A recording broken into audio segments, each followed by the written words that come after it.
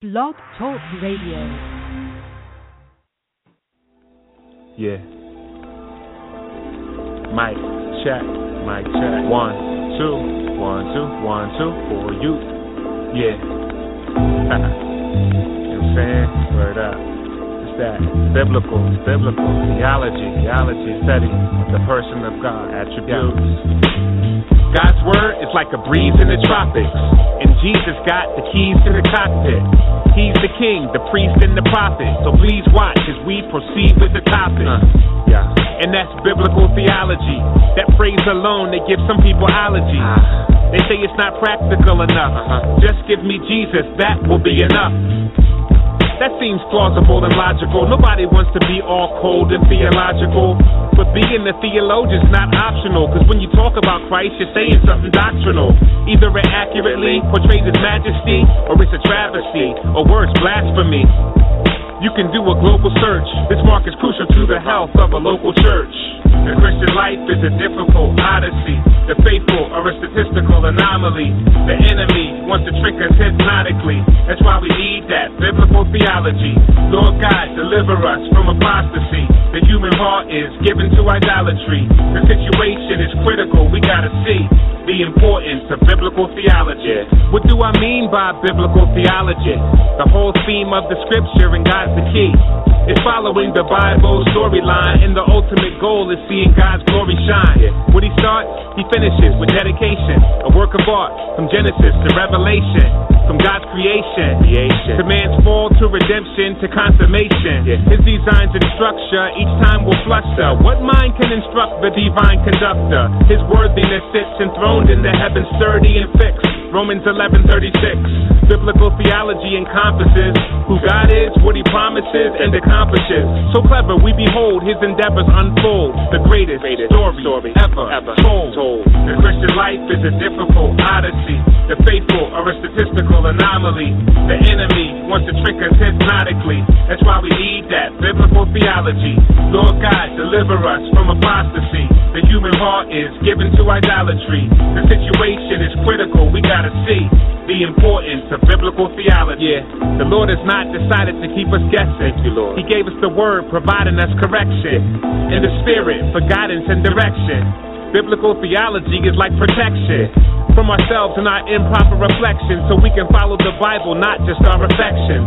Otherwise, we will chop it into sections and not make the connections like the doctrine of election.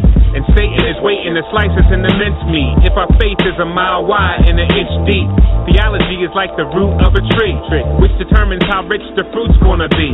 And by God's grace, he'll breathe on us with his breath, lead us in his steps, show us his eagerness to bless. And we'll experience true peace within our depth, because we'll know the meaning of Jesus and his death. The Christian life is a difficult odyssey. The faithful are a statistical anomaly. The enemy wants to trick us hypnotically. That's why we need that biblical theology. Lord God, deliver us from apostasy. The human heart is given to idolatry. The situation is critical. We gotta see the importance of biblical theology.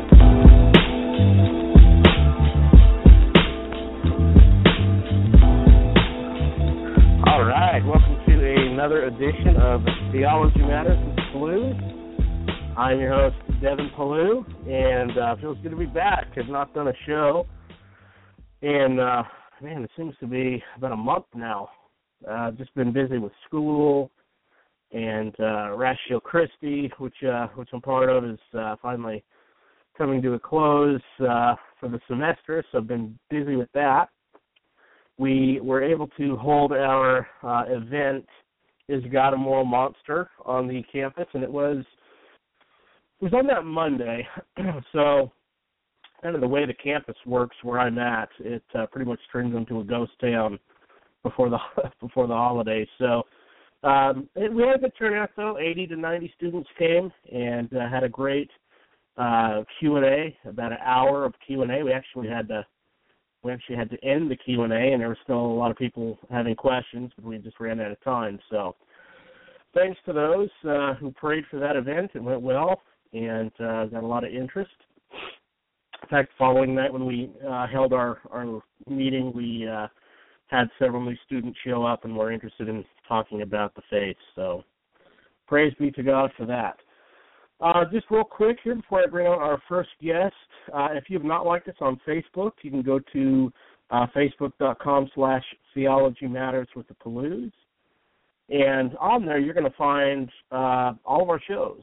We've been doing this for about 2.5 years now, and have done pretty much every topic you can think of regarding theology and apologetics. We've hosted several debates. In fact, the last show we did, it was actually 2 debates we did with a couple of Roman Catholics. And so, like our stuff, you'll find our shows there. We've done debates with atheists, Mormons, etc. So be sure to like our page to get the podcast. So with that being said, let me go ahead and bring on our guest. We got a great show for you guys tonight. The second part of the show, we're going to bring on my friend Tony Arsenal, who actually was in that debate with Roman Catholic when he was debating justification. But tonight we're going to be looking at the doctrine of the Trinity. But first I wanted to bring on a friend of mine, Dr. Pete Bertolero. And he is a pastor, theologian, and author specializing in historical perspectives behind holiday traditions, Christian mythology, and issues dealing with authentic masculinity and the development of man-making communities. Dr. Bertolero is a pastor of a growing church in Fresno, California called the Legacy Christian Church. And he is also the author of GreenTree, which is a book for those who desire to celebrate Advent in the Christmas season. And so I discovered Pastor Pete on his YouTube channels. I was just flipping through the YouTube channels one day and saw his videos and was really excited to hear what he had to say on certain theological topics and masculinity and being a man, and just a great guy. Dr. Bertolero, are you there? Yes, sir, I sure am. And it is great to finally talk to you. Yeah, Merry Christmas to you, Devin. It's great. I love what you're doing, and I like what you're doing in a variety of different ways, but I'm just so thankful and grateful for someone who is steeped in defending the faith and in apologetics that also has a kind soul like you do. So it's just great to be on the show with you today. Well, I really, really definitely appreciate that. I'm not butchering your last name, am I? No, sir, Bertolero. But you know what? All right. Pete. Just call me Pete. Okay. All right. We can do that. So, I just have really enjoyed your videos. I've enjoyed our conversation. And Pastor Pete sent me his book, GreenTree, and just full of really good information. And he also has some devotions for Advent also that he sent me. So I thought it'd be a good idea to bring him on and just talk about some of this stuff, because kind of as Protestants, Advent is not something we really celebrate. We kind of look at it as kind of a Roman Catholic thing. And I think Pastor Pete has some really good stuff in there that we can learn from. So was going to ask you a few questions, Pastor Pete, of kind of what was your life like growing up as a kid, and how did you become a Christian? I was born in Washington, D.C. I'm Irish and I'm Sicilian. And unfortunately, born in a family where my father was a violent alcoholic, and it was a common occurrence for him to beat my mother and to beat her unconscious, to try to burn her face with cigarettes, the whole bit. So that was my background.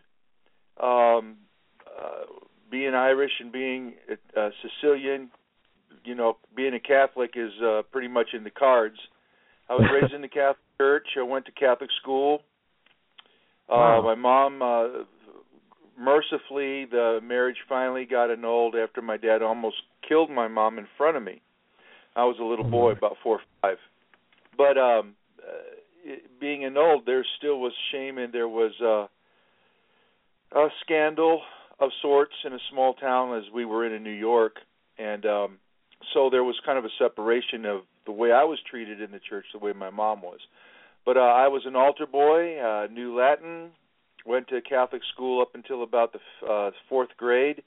My mom remarried. My dad was in the military. I was adopted. And we traveled around, went to Alaska for a while, came back to Vacaville, California, where my dad was stationed, went to high school there. Pretty much walked away from the faith at that time, being that I was the only one going to church anyway. So I basically was angry with God and walked away from Catholicism and the church and everything, got involved in all kinds of different religions and practices. I was taking drugs a whole bit, but I was an athlete. And so I played football and I wrestled and my dad got stationed to San Bernardino, and I opted to play junior college ball for a couple of years. I wasn't real big. I was about 6'1", and I weighed about 235. But I was real strong, but I didn't know if I'd play first string in college ball, so I went to play a couple of years in San Bernardino. Ended up getting a full ride to Fresno State. And so I was playing football, had a couple of pro football teams were looking at me. Probably the most losingest team at that time was the St. Louis Cardinals, and they were interested in me. But because I was squatting a lot, I was a big, strong kid, weightlifter, and used to squat 700-800 pounds. And I was tearing up my knee that way, and also taking a lot of blows in football, had weakened my left knee. And in order to progress, and especially in order to do well in college ball, I got a surgery. It was supposed to be a simple surgery. It turned out to be life-threatening. They'd gone in, and my knee was pretty much shattered. They had to reconstruct my knee. And in those days, they put you in a cast right after surgery, elevated your leg. And within 3 days of that time, I was in bad shape. The cast had turned black. I had gangrene. I had staph infection, 3 blood clots in my lungs. And I did not have a very good prognosis of making it. I ended up spending 6 weeks in the hospital. I went from 235 as a playing weight, went down to 200. Lost my hair, most of my hair. My girlfriend at the time, Sujay, who's my wife now, had lost her mother when she was 13, and it was real hard for her to come and visit me because it could have been her last visit, and so she shared Christ with me. Wow. And basically, I violently screamed her out of my room. Wow. I had blood clots in my lungs, so I couldn't breathe but gasps. And I felt terrible about how I treated her. She's down there, she was singing, playing guitar, singing to me, giving me comfort, and sharing Christ with me. But I was just so angry, you know. So that night, and I hate to get mystical and all that. So you asked me, I'm just going to lay it out. That night, Go right ahead. I sneezed 3 times, and therefore couldn't get my breath back. And I couldn't breathe. There's no room to breathe, and so I couldn't get my breath back. And I rung the bell, and started to pass out. And as I was passing out, I felt that my body was going down below the mattress of my bed, but my perspicuity, my vision, was remaining level. Wow. And somehow that communicated to me that some part of me was going to outlive my death. And I was afraid. Wow. And I remember what Sujay had shared with me about Christ, and I just wanted some token God was alive, because I thought he was dead. And I just cried out and said, God, if you're there, make yourself real. And, you know, for me personally, conviction came. I felt his presence in the room, and I was so broken at what I understood to be the reality of God that I said to the Lord, thank you for making yourself real, and I don't deserve to go to heaven. Send me to hell. You have the right to send me to hell. I deserve to go to hell. I don't deserve to go to heaven. And one of those prayers I was really grateful he did not listen to. Peace filled my heart. I understood he was not going to opt for that prayer. And so as far as I knew and from what Sujay had shared with me, I asked him to forgive me through the blood of Christ and to save me. And immediately the event ended. The nurses had broken into the room, and they got me stabilized. And from that moment, Devin, I started to get better. This is gross, but I started throwing up blood, which was a good thing to do because it was coagulating. I had 3 blood clots in my lungs, and the infection had broken. I was packed in ice many times a day because I was at almost 105 degrees because of the gangrene. And from that time on, I got better. I, with as much knowledge as I knew, reformed some of my behaviors, but it wasn't until about a year later when I took an evangelism explosion course by Dr. D. James Kennedy that I understood the ramifications of what happened that night, and I got baptized. I've been serving the Lord ever since then. I started to read the Bible, lost my football scholarship because I couldn't get over ghost pain in my knee, and anytime anybody fell near it, I was freaking out. So I ended up losing my scholarship. I think that was the providence of God. Just devoured the scriptures. Sujay and I had gotten married at that time. We had a ministry, and we were leading all kinds of people to Jesus, and that was just it. To me, teaching the Bible and sharing Christ with people was utopia.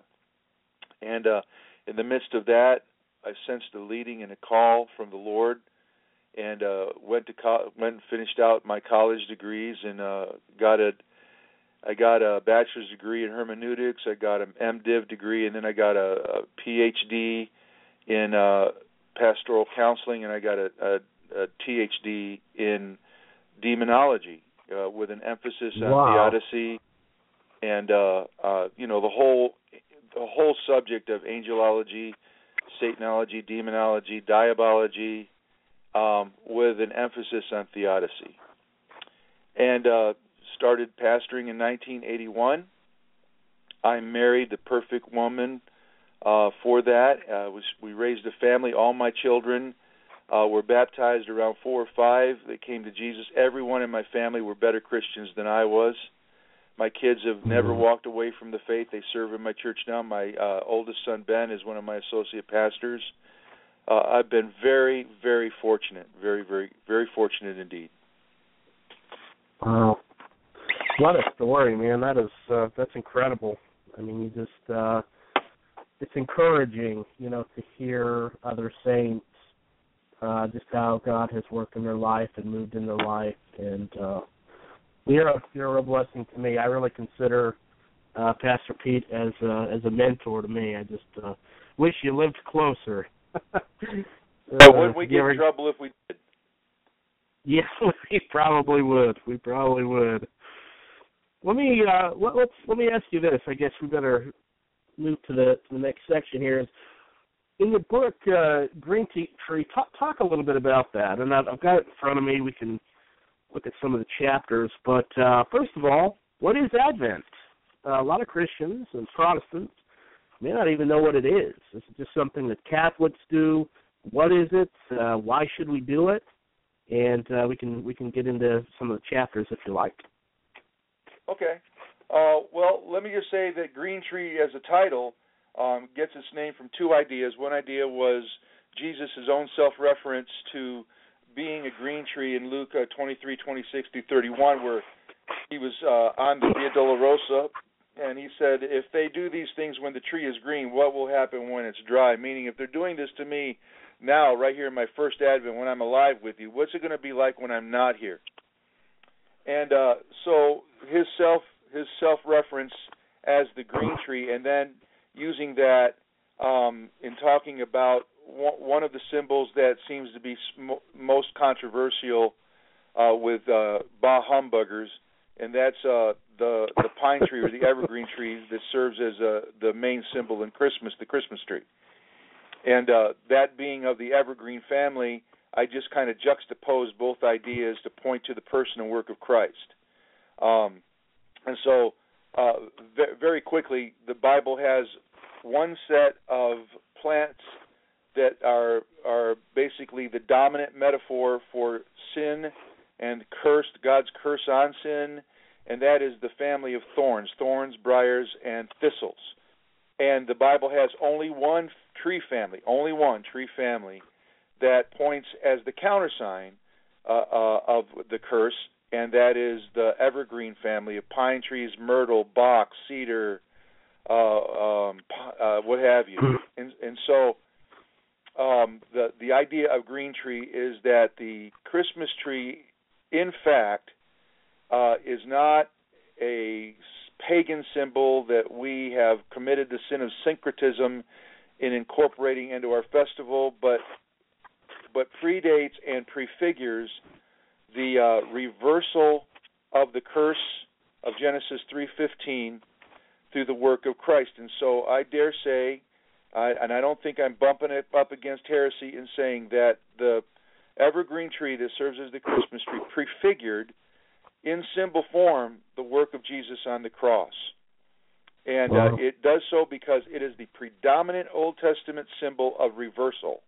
The thorn tree, the thorn and the thistles and the briar, they stand for reversal too, but negative reversal, taking people from a place where they've been blessed, and because of their sin and idolatry and so forth, God reverses that and says, now no more water, now it's going to be drought, now it's going to be famine, now the thorns are going to infest the ground, borrowing from the Christmas carol. And so that's reversing a blessed state to one of a cursed state, or what R.C. Sproul calls when he talks about it as proximity and remoteness. When God is shining his face upon us, he is the nigh God, not just the high God, he's the nigh God, and we bask in his favor. And when God turns away from us because of sin, as an act of judgment, there's darkness, there's drought, there's famine, and thorns infest the ground or the landscape. Thorns are the symbol of curse, and the evergreen tree family is the symbol of God's blessing, and it's nowhere as pronounced in that scenario than Isaiah chapter 55, verse 13, where it's one of those instead of prophecies. Instead of thorns and thistles and briars, there's going to spring up the box tree and the myrtle tree and the cedar tree. All those trees come from the pine tree evergreen family. So that's where I get the title from. You didn't ask me that. I'm giving it to you for free. Okay? So, hey, I'll take it. Advent.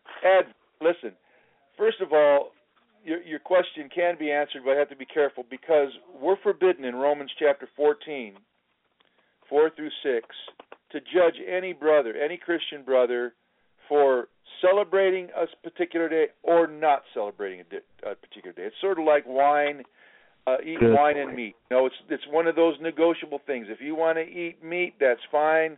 If you are offended at eating meat, I won't eat meat when I'm with you, you know. But you can't condemn me for eating meat. I can't condemn you for not. And it's the same with these days. And so when I wrote my article for Charisma magazine, you should have seen the hate mail I got from Christians really? Heaping on me the seventh levels of Dante's hell because I am leading people to hold aloft, to seize back from the secularists and the pagans a day that was commemorating the birthday of Christ and celebrating it in a way in which Jesus is central, Jesus is preached, and he's done so in such a way that it builds a nostalgic memory in our children as they grow older of the person and work of Christ. They condemning me to hell. So first off the bat, I am a strong proponent of the Christian calendar, the liturgical year, if you will, and of keeping that calendar intact and using that calendar as a discipleship mechanism that moves people through the year commemorating the great acts of Christ when he was here during the first event. I'm a strong proponent of that, but you don't have to do it. You're not a lesser Christian if you don't. Right. A.W. Pink once said that there are mainly two doctrines in Christianity that have to be kept if you're going to call yourself a Christian. They're not the only doctrines, but they are the parenthetical doctrines. They are the doctrines that begin and end it, so to speak. They are the Alpha and the Omega doctrines, and they are the two doctrines of the Trinity and the Incarnation. And the Trinity speaks, of course, as you know, about God being one, or echad in Hebrew, which means one in the plural sense. He's one God in three persons, and the Incarnation lifts the second person of the Trinity out and into the human history in terms of a real, live human being who we understand in the hypostatic union to be fully God and fully man. Well, Advent celebrates the Incarnation, and therefore Advent brings into Christian doctrine not only the Incarnation of Christ, but with an emphasis on the fact that that baby that grew up to be our Savior was fully God and fully man. And therefore, when we go to John, for instance, chapter 1 in his prologue, and he begins it almost verbatim with the first words of Genesis 1. En arche, en o logos, kai o logos, proston theo, kai theo, en o logos. What he's talking about there is that the second person of the Trinity not only was with God, but that he was God. Well, that's pretty darn important. I mean, that encapsulates, that's an incarnational prologue that encapsulates both doctrines, the Trinity and the Incarnation. Advent celebrates the Incarnation. Why shouldn't we celebrate the Incarnation? Why shouldn't we do everything we can through diet, through symbol, through smells, through menus, through dress, through songs, to incorporate, just like Deuteronomy 6 told the Jews to do with their children, incorporate into our children, in every one of their senses, including their mind, the person and work of Christ, devoted in the whole month toward, all the way through to January 6th, to the angelic announcement after 400 years of silence. Man, you want to talk about pathos, you want to talk about drama, you want to talk about a Tolkien-esque mythology, that Tolkien says all mythology derives its mythology from the Scriptures. Here we go, with 400 years of silence. And now we know through rabbinic writings, the whole world was expecting a Savior at this time because of Daniel 9. And so Gabriel's prophecy in Daniel 9 set it up to the day when Jesus entered into Jerusalem. We come upon the scene. And Luke opens it up for us with the old priest Zechariah winning the lottery, getting to be priest for the first time in his life. And him and his wife Elizabeth are barren. God, the most godly people in the New Testament up until that time probably was Zechariah and Elizabeth, and yet they are living a contradiction, because Deuteronomy 28 tells us that if you're right with God, you're going to have fruit of your body, you're going to be fertile, you're going to have children, and they are right with God, and they are not having any children. Here we have this guy standing in the temple, replenishing the incense on the altar, and Gabriel appears to him. And for the first time, brother, since Malachi chapter 4, God talks again. And he announced Zechariah, whose name, by the way, means God will remember, and whose wife Elizabeth's name means God has promised. Figure that out. He speaks to this man and tells him, it's a go. You're going to have the forerunner. The Messiah is going to come. Your son's going to be the forerunner. Then just 3 months later, a virgin in Nazareth, the most decadent town in all of Judea, was probably Nazareth. There's probably a byword that says, "You a virgin in Nazareth? You got to be kidding me!" And yet that's where God goes. He goes to Nazareth, finds himself a virgin that he has predestined and for this wonderful tale, and we're rocking the ship. Why in the world was something so much better than The Hobbit, and I'm a Hobbit freak, so much better than any mythology, any tale, right there in the Scriptures? Why wouldn't we want to seize the opportunity when the whole world is concentrated on Christmas to teach our children about the person and work of Christ? So, it's a no-brainer, isn't it? Yeah. Now, the reason why people want to send me to hell in a handbasket is predominantly because of a Protestant knee-jerk reaction to Catholicism. And therefore, anything that was Catholic, anything that the Catholics did is anathema. Not remembering that Martin Luther was very liturgical. And so because of that, there's this knee-jerk reaction that if Catholics do it, it's evil. And yes, the Catholic Church has become heretical. In some ways, it has apostatized. However, for the first 300 years, it was fighting the big fight for the creeds. It was fighting the big fight for a Christology that was biblical. And you don't just throw the baby out with the bathwater just because you just say it's Catholic. And I think that's a problem in a lot of Protestant churches. They're throwing the baby out with the bathwater because the Catholics had it done. And especially they commit that sin, I think, in Advent, which was celebrated, by the way, about 180 is the Feast of the Nativity in North Africa. And so we hurt ourselves. We hurt ourselves when we don't participate in that kind of stuff. And it's one of the things I appreciate about you when I first was talking with you is you're very measured and you're thoughtful in your responses. And we're both I think you're a Reformed guy like myself. And, obviously we don't agree with Catholicism, but I'm with you. The knee-jerk reactions is just, it doesn't do anybody any good, and it opens an easy takedown for the Catholics on us when we do that. Right. Easy to counter. So let's see, Pastor Pete, we're about out of time here. Where can we get the book? People who are listening who want to know, do you have a website, or where can we go to learn more about you and get your book? Well, nice of you, man. Okay, well, they can go to Amazon, and they can just type in and search GreenTree, is one word, by Dr. Peter Bertolero, Bertolero, and it'll take you to a couple of books. The book with the white cover and the green tree on it, that's my book. They can get it on Amazon. Go ahead. Yeah, I was going to say what we'll do is, as well as I will put a link up for the book from Amazon. We'll go ahead and link that on our Facebook page and put a big post out.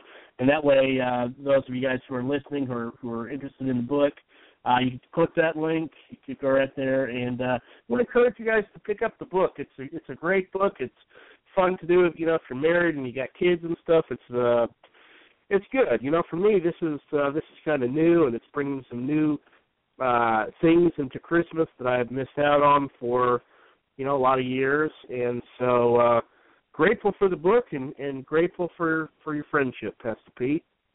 Oh, Devin, can I just say one more word, and that is the website. If you guys want to get more free or enjoy the Advent booklets that Devin's been talking about, I have that on site at GreenTreeCommunity.net. GreenTreeCommunity.net. You can go there and look at a bunch of stuff for free. It's got all kinds of stuff on there about Christmas and that kind of thing. And I made that website for people like Devin and myself who don't want to be liturgical but want to reclaim some of the things we've lost over the years when it comes to the calendar year. So, that's it. Yeah, I will put a link to that up as well. Maybe just take a second to talk about your church. Those maybe in the area, where could they come visit your church, and where could we listen to your sermons? I've heard a few of your sermons and I've really enjoyed them. So, where can we find your sermons at? You can listen to my sermons for free. My sermons, each Sunday sermon makes it onto the site around Tuesday. But they're on there. Not all of them are on there because we just have a new site now, so we're working on it. But you can go to thelegacychurch.net and go to media, and my sermons are there. And the Legacy Christian Church it's an evangelical church. In a couple of ways, we may scare some evangelicals because I've got young people that they form my worship team, and they go kind of crazy. Their hands are lifted up. They're saying hallelujah. They're doing all that other stuff. But, man, when it comes to the Bible, it's all business, man. But anyway, we're here in Fresno, California, and it's thelegacychurch.net if you want to listen to my sermons. All right, Pastor Pete, we will definitely have you on again in the future and do another topic, have you on for the whole 2 hours, and let us pick your brain a little bit. Okay, man. Hey, peace on you and your lovely wife. You know I'm praying for you. God bless you.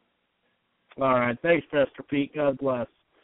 All right, folks, we're going to go ahead and take a break, and we will be right back with our friend Tony Arsenal as we are going to look at the incarnation, and we are also going to be looking at the doctrine of the Trinity. So if you have questions, for example, things like Jesus is God, then how does God die on the cross? Or if Jesus is God and Jesus grew in wisdom, then how does that reconcile with him being omniscient?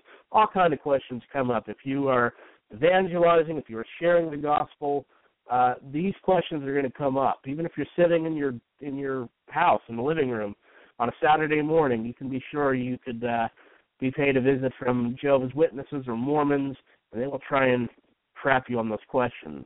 So stay tuned. Back with our friend Tony, and we will tackle the issue of the incarnation and the doctrine of the Trinity.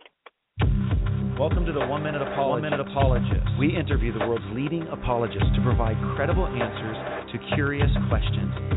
It's no secret that philosophy has been given a bad rap by some in Christian circles. Why do you think that's the case? Well, bad philosophy needs a bad rap, and a lot of Christians, that's all they know. Colossians 2:8 says, beware of philosophy. Actually, there's a definite article of the in Greek. It's talking about a particular bad philosophy, was kind of incipient Gnosticism that existed there. Christians have nothing to fear from a good philosophy. In fact, we need good philosophy to answer the bad philosophy, as C.S. Lewis said. So I think Christians need to get into philosophy because God commanded it, because the world demands it, and because the results confirm it. I can tell you any number of people who have been trained in philosophy and apologetics who have had great ministries in winning people to Christ who would not otherwise have been won to Christ.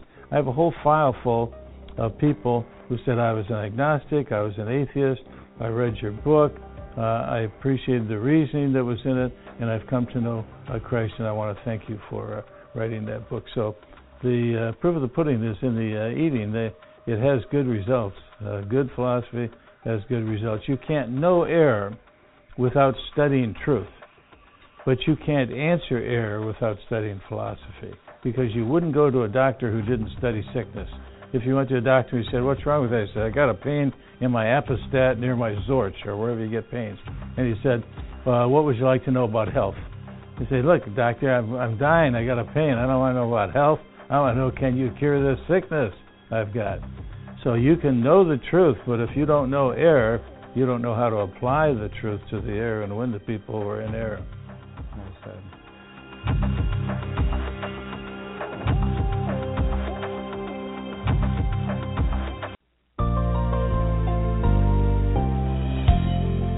This is John MacArthur with another edition of Portraits of Grace. Jesus said, "Blessed are the pure in heart, for they shall see God." Purifying a heart is the work of the Holy Spirit, but there are some things you must do in response to His prompting. First, realize you can't purify your own heart. Next, put your faith in Jesus Christ, whose sacrifice on the cross is the basis for your cleansing. Finally, study the Bible and pray. As you do so, the Spirit will continue to purify your life. There's no greater joy than knowing you're pure before God and that your life honors Him. May that joy be yours today, and may God use you powerfully for His glory. This is John MacArthur, looking forward to bringing you more Portraits of Grace.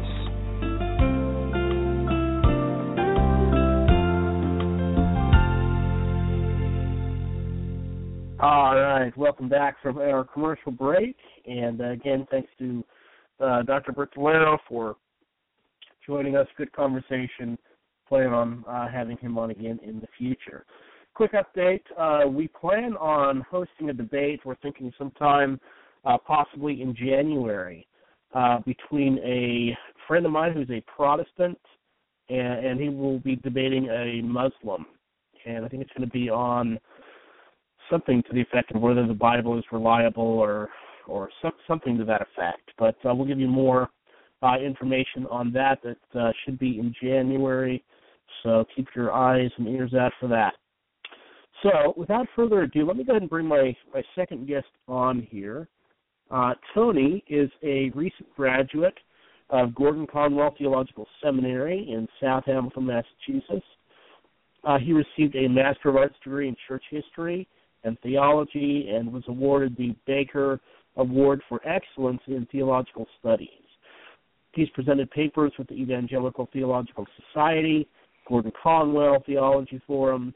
His current research interests are Trinitarian and Christological Theology, Reformed Systematics, and Early Church History. So he is married to his wife. Is it Lee? Is that the name? That is correct, sir. Okay. And he currently blogs at reformedarsenal.com and teaches systematic theology at his local church. And I'll tell you, folks, I've watched several of his YouTube videos, and we'll make sure we get that out before the show's over for people to go check that out. But Tony is a brilliant mind. Last time he was on the show, we were doing a debate with Roman Catholic on the doctrine of justification by faith alone, and he blew a lot of people away. He was very, very sharp guy. So glad to have him on, and going to be talking about pretty important topics, especially this time of year. Tony, how are you, my friend? I'm doing well. Thanks for having me on tonight. Appreciate you coming on with the short notice. Oh, no problem. I'm glad to do it. Before we begin, just going to tell the folks, I guess, maybe a little bit about how you got into apologetics and theology, and what got you interested in studying the doctrine of the Trinity? Because I know you study it probably more than most, kind of the average bear. Sure, yeah. I actually had a friend of mine in seminary joke one time that he would be interested to see what I could do if I wasn't constantly trying to figure out the Trinity in the back of my head, what I could devote that part of my brain to. So I when I was an undergrad in college, I originally was a youth ministry major, and through a series of events in college, my focus shifted over to biblical studies, and so I graduated with a biblical studies degree. And to be honest, I really kind of thought that theology was sort of an abstract, kind of pointless exercise, and I much favored kind of the concrete rules of exegesis and parsing in Greek and all of those things. And it wasn't until my senior year when I kind of had to take a theology course that I was really forced to grapple with the reality that there are questions out there that really need answers that straight exegesis isn't necessarily going to give us. So through the course of that class, which was a sort of a senior level seminar on the Trinity, I really kind of dove into the doctrine. And one of my courses also required me to write a paper on a historical figure before the Reformation. And I had never really studied church history. And at the time, I had this kind of hate-hate relationship with Augustine, and so I didn't really know anyone else before the Reformation, to my shame. And so I just picked the first kind of name I found, and it was Athanasius of Alexandria. And through reading him for that paper, I kind of fell in love with the early church. So when it was time to move on to seminary, I decided to do a program in church history with a focus towards historical theology, and so I kind of naturally shifted my focus towards Athanasius as my primary kind of subject of study. And through that, I really just came to understand really two things: how absolutely vital the doctrines of the Trinity and the hypostatic union, which are separate doctrines, but I think we'll see tonight they really circle around each other in ways that we almost have to consider them part of the same big doctrine. So I realized how really important that was, not only from a sort of systematic theology piece. Really all of Christian theology hangs on those two doctrines. If you get either of those two doctrines wrong, the rest of your system is just going to fall apart. But I also realized that it was really vital for the life of the church. We worship instinctively in Trinitarian ways, and a little-known fact about the Council of Nicaea is that the liturgy and the doxology of the church was a major factor in deciding that. People were kind of forced to wrestle with the fact that, well, we treat Jesus as though he's God. We worship Jesus as though he's God. And so as they were formulating these complex statements about who Jesus really was and who Jesus really is, they had to wrestle with that. And the Arian controversy, which I'm sure we'll touch on, really couldn't grapple with the way the church worshipped. So the first part was just how important it is. And the second part, as I started to get involved in apologetics, primarily through the Christian Apologetic Alliance, which I'll mention a little bit later, but I started to see that there's a real need in apologetic circles as well as in the church as a whole for good Trinitarian and Christological teaching. A lot of times we're so zealous to go out and defend the truth of the gospel that we don't necessarily spend the time understanding who the Christ we are apologizing for, who he really is. And we tend to slip into kind of a series of different errors, or we're confronted with a Jehovah's Witness or a Mormon who wants to kind of challenge our preconceived notions, and we have to account for a doctrine that we probably have never studied in depth. So those two things kind of combined have really driven me to find a place in the church where I can really bring the doctrine of the Trinity back to the forefront, which is, I'm certainly not unique in this. There's a lot of focus on the Trinity, a lot of focus on Christology right now, which really warms my heart. So I'm excited to kind of share tonight, and we'll talk through the doctrine. I know you've got some questions, but this is something that I think it goes well beyond kind of this, it's been kind of relegated to this place of sort of mysterious, semi-arcane knowledge that's almost too lofty for the average Christian, and I really think that that's a tragedy. And there's a whole host of historical reasons why we've kind of left the doctrine of the Trinity, especially kind of in the back room, as something that's there but not really something we need. I want to bring that back to the front and say, no, this is Christianity. The Trinity and the Christological doctrines, those are the essentials of Christianity. As a Reformed Protestant, things like sola fide and sola scriptura, they are absolutely vital as well. But if you take away sola fide, and some people would disagree with me, but if you take away sola fide, but you still have a Trinitarian, you still have a Christian. I just think you have a Christian who's mistaken about something really important. But if you take away the Trinity or you take away the hypostatic union, you don't have a Christian anymore. So I really want to bring that out tonight. Good point. I like that. And just let me encourage, because I know we have a pretty wide variety of people listening. We have some people that study theology, that go to seminary. Don't just assume that you kind of know everything there's to know about the Trinity. It can get deep fast, and there's a lot of things we can learn from. You can probably easily spend your lifetime studying and learning about the doctrine of the Trinity. So, right. Whether you've been doing apologetics for a long time or whether you're new to it, hear us out. Hear what Tony has to say. So, Tony, kind of give us, before we even dive into the doctrine, what are some of the things we need to know? Sure. That's a great way to start. And I think one of the major issues when people start to talk about the Trinity is they don't take a step back to really understand the terms that are being used. So we talk about kind of the common formula for the Trinity is one essence, three persons. We might say, we've got hymnology where we'll say we got, God in three persons, blessed Trinity. That kind of language is all over our worship. It's all over our prayers.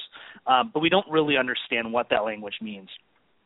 So I think when we really need to kind of understand the different terms.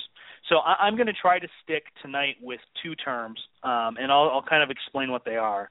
So we'll start with what's called essence or nature. The original Greek terminology, there was a kind of a complex transition in how these terms were used. They originally came out of the Greek philosophical system with Aristotle and Plato. But as the church progressed through the 4th century, particularly between the times of the Nicene Council in 325 and the Council of Constantinople in 381, these terms really got solidified into usage in ways that are slightly different than their original kind of Aristotelian Platonic use. So the first term is ousia, which comes from the Greek. It's a Greek participle for being or existence. And when I say ousia, or when I say substance or nature, what I'm talking about is kind of the inner reality of a person or a thing. So you have the example I like to use is you have Play-Doh, right? Or you've got clay or some sort of thing. You might have blue Play-Doh, you might have green Play-Doh, you might have some red Play-Doh, but the essence of the Play-Doh is the same. The blueness and the redness and the greenness are not fundamental to what Play-Doh is. Those are what we would call properties or kind of auxiliary attributes. But the actual Play-Doh itself is what we're talking about. So kind of a crude way to think of it is the substance or the ousia is the thing that you're made of, the metaphysical substance that you're made of. Now, when we switch over to the next term, we've got the term hypostasis or hypostasis. That refers to kind of an individual instance of an ousia. So I am a human hypostasis. You are a human hypostasis. My wife is a human hypostasis. We each have a human ousia.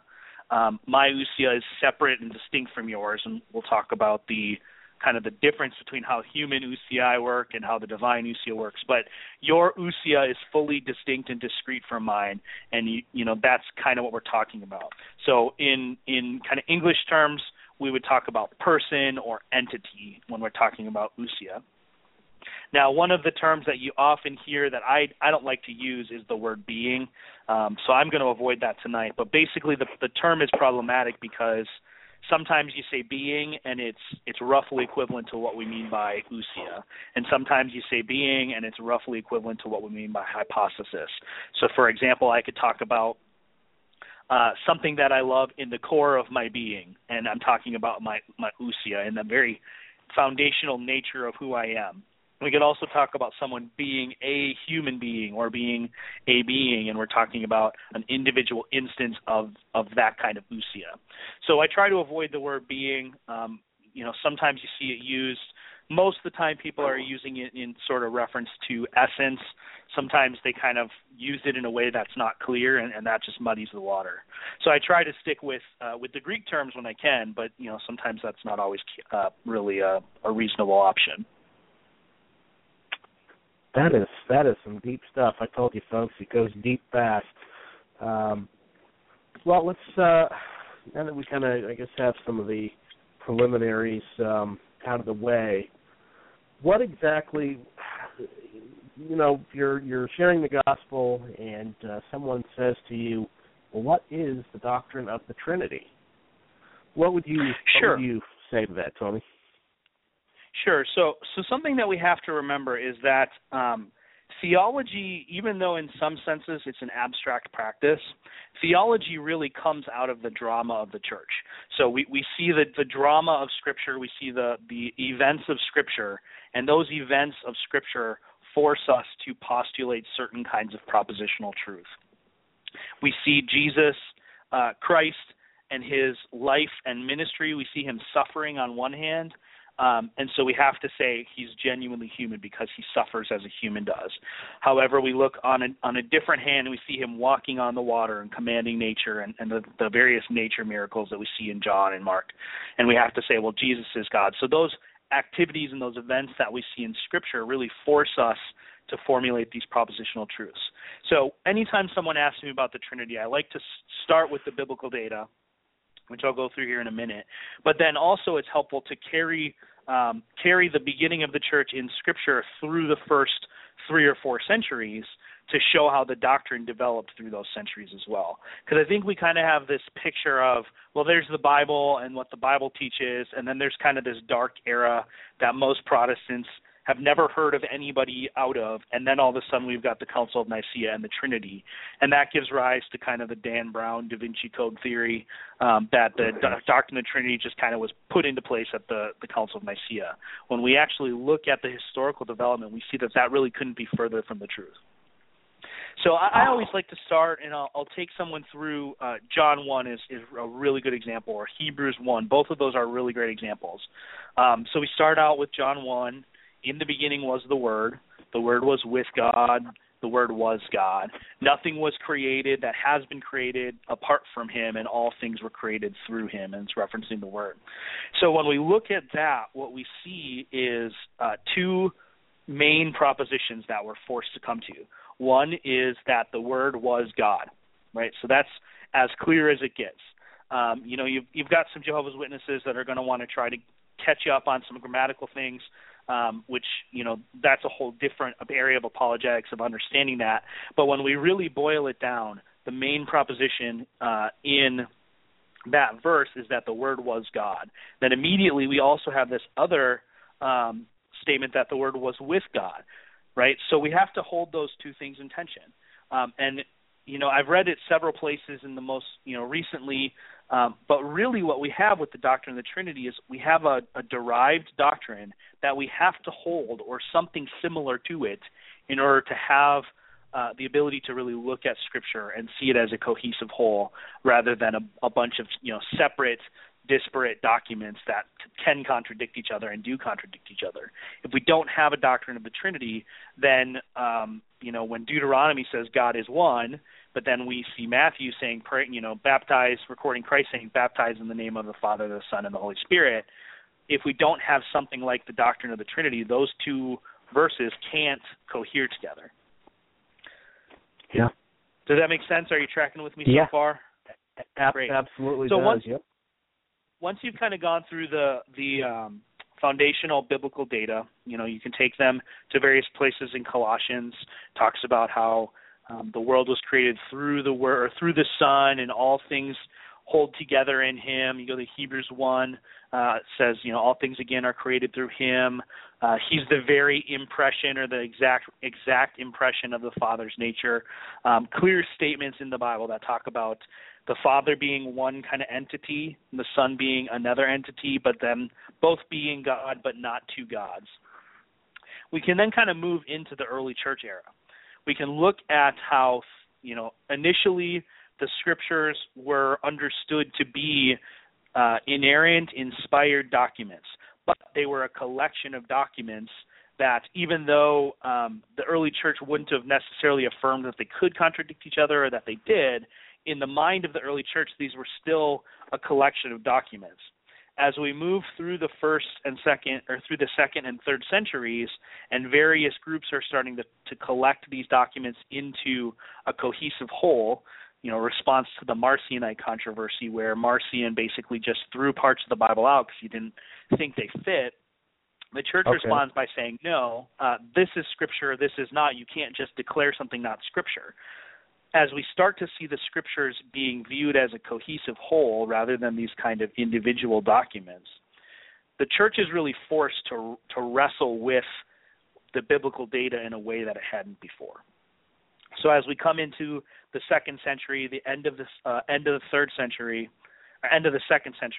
we've got Tertullian, who's writing probably in about 180, and he's writing things like, we know that the Son is of the same essence as the Father. We know that, there are three in the economy of God, there are three persons, yet there is one essence, or there are three subsistences, yet there is one substance.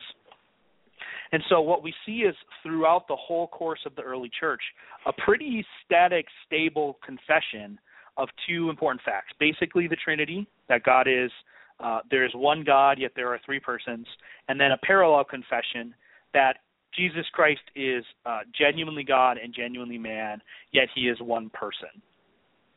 Now you have kind of the Bart Ehrmans of the world who want to try to say, well, no, there was all these different views, and there was this really kind of chaotic milieu of different positions in the early church, and orthodoxy won out eventually, but who are we to say that the church got it right? Well, that just doesn't really bear up to the historical reality. The church kind of uniformly confessed that, and as certain figures, you've got Sibelius coming in and saying, well, no, I think that God is like this, and the church saying, nope, God is not like that. That's not what we've believed. That's not what the Bible teaches. That's not how we worship. Putting down these controversies. What we get to in the 4th century is kind of an unprecedented level of Christian freedom when Constantine declares that Christianity is no longer illegal and that it's now illegal to persecute Christians. Christians are free to move about in the empire and discuss things in open ways that they hadn't been before. They were now less focused on avoiding being burned at the stake or fed to the lions, and can sort of sit back and hammer out some of these issues that were important to them, but just were not as important as trying to stay alive. So in 325, the Council of Nicaea is called to respond to Arius' proclamation that the Son was a creature. And the church really sits down for the first time as the whole church and says we really need to produce some sort of document that explains what we believe and put some boundaries and some fences up to help protect the church against falling into some of these errors. So that's what the doctrine of the Trinity is. If you're to sum it up for somebody, it's a derived doctrine that we have that we put in place in order to make sense of the biblical data, and it's there to protect us from falling into error. And it's really important because, as I said earlier, these doctrines that we're talking about tonight are the difference between a Christian and not a Christian. The reason that a Mormon is not a Christian is because they don't believe that there is one God. They believe that there is multiple gods and that there's a theoretically infinite number of gods. The reason that the Jehovah's Witness is not a Christian is because they don't believe that Jesus is God. They believe he's a creature. So it's important that we understand these and we see the Trinity as safeguards against these errors, because if we fall into these errors, it's kind of a tough pill to swallow, but if we fall into these errors, we're at the risk of hellfire. If you say that Jesus isn't God and you believe that, then you've now kind of dismissed the whole of Christian salvation as God with us coming into our situation and dying on our behalf and being raised for our justification. You've just gotten rid of that. And so now you're probably left with something akin to a creature who shows us how to work really hard so we can get to God, which is exactly what Jehovah's Witness theology teaches. So it's important that we get this. So it serves the function of allowing us to grapple with and affirm all parts of Scripture without contradiction, as well as allowing us to have these safeguards for the faithful in order to protect us from going into these other kinds of errors. That's good. I like that. Let me ask you this, because you had brought up with kind of with the Council of Nicaea and Dan Brown and this kind of stuff. Recently Ligonier released this study that they did, and they were talking about, they were showing how few Protestants recite the creeds or study the confessions or anything like that. Though I was talking with a guy today about that, and I think it really depends on the circles of evangelicals that you're running with. I grew up in an Assembly of God church and never heard anything about the creeds or confessions. But how important is it as Protestants that we study some of these historic creeds and confessions, especially like regarding with the Trinity in that? I think it's absolutely vital. And as I said, if the doctrines are a fence to keep us from error, the creeds are kind of the paint that gets put on the outside of that fence. The bright, the warning sticker that gets put by the edge of the cliff that says, "Don't go any farther than this." So when you have, and all of the Protestant traditions to some extent come out of the Reformation, and all of them affirm these creeds. There are some kind of radical Anabaptist traditions and some sort of what you might call low church Baptist traditions that want to kind of say, well, I don't affirm these creeds. But in reality, every church has a creed. It's just a difference as to whether you've got it written down for someone to kind of scrutinize or whether it exists in the head of the pastor. So I think that the creeds themselves are wonderful, brilliant, faithful summaries of Scripture. Athanasius is quoted, I don't have the exact quote in front of me, but he's quoted at one point kind of saying, well, these fools asked for a council. We don't really need a council, but the creed that we've come out of the Nicene Creed with, or the Nicene Council with, is so faithful to Scripture that if you just read it and you didn't know where it came from, you would think it was Scripture. Which really, if you look at the Nicene Creed, it really is the way that it feels. You're reading it, and it feels like kind of a doxological expression you might see at the end of one of Paul's letters, or it feels like part of, some of it feels like part of the creedal structures you might see in some of Paul's recitations of early creeds in 1 Corinthians about the resurrection. He suffered under Pontius Pilate. He came for us in our salvation, was born of the Virgin Mary. All of these things are part of the biblical account, part of the history. Like I said, the doctrine comes out of the dogma the dogma comes out of the drama, to kind of steal a little bit from Michael Orton's way of looking at it. Is we see these historical events throughout the creed. So anytime that I encounter a church that wants to say we don't know creed but the Bible, I'm immediately kind of leery of that. Because that church right there just affirmed a creed that's not in the Bible. So that church has a blind spot to something that's a foundational part of the church that they don't even recognize. The statement, no creed but the Bible, is a creedal statement.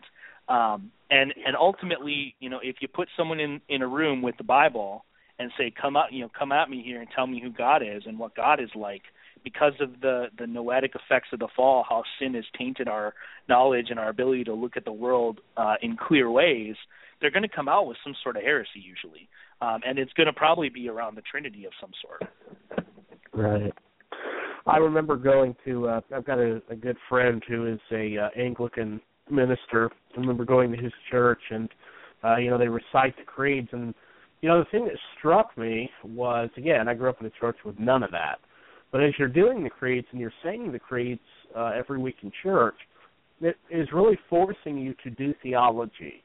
And it's forcing you to think about certain things, like within the doctrine of the Trinity.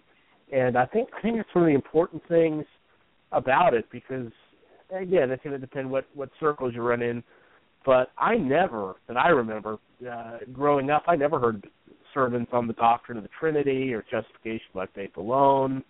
These kind of things. So I think you're right. I mean, I think the creeds just they make you think about the Trinity. They make you do theology, so to speak. Yeah, and I think one of the things that some Protestants kind of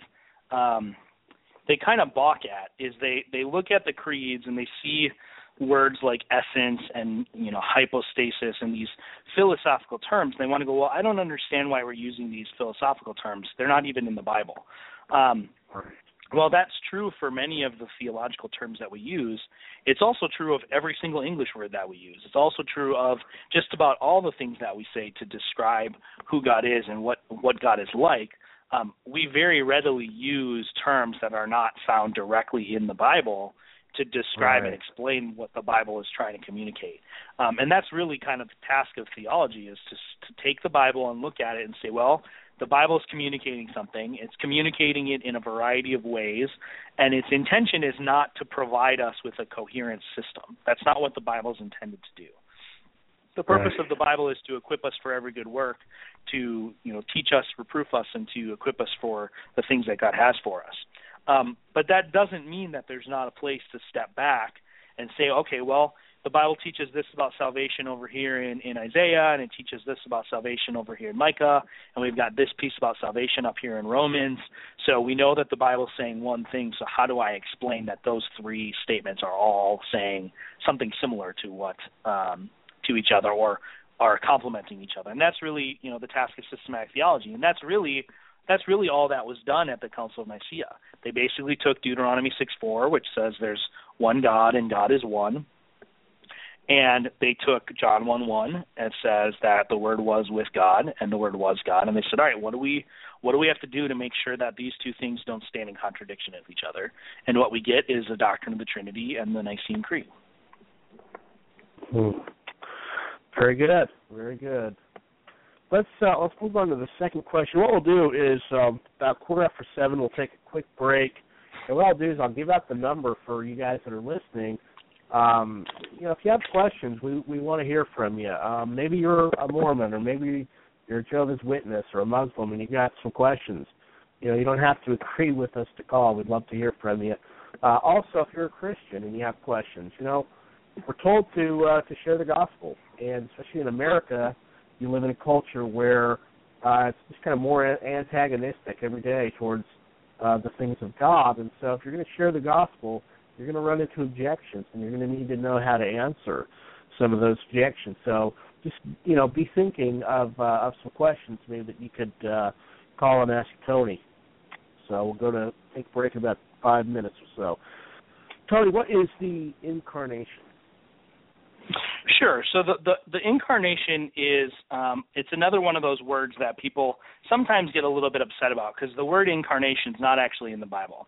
But if you break down the word into its parts, you've got the prefix in, which just means in, and then you've got carnation, which is not a flower, even though it sounds like it's not a baby formula.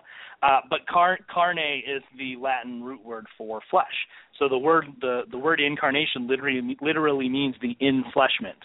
So it's the word we use to describe what happens in John 1:14, where it says the Word became flesh, or the Word took on flesh, and it just refers to the event in history where the second person of the Trinity took to himself and added to himself a genuine and complete human. Okay, that does help. That kind of talk to us maybe a little bit about those who would say, well, that's illogical. The atheist is going to say, God becoming a man, that's irrational or illogical. What do you say when you hear that kind of objection?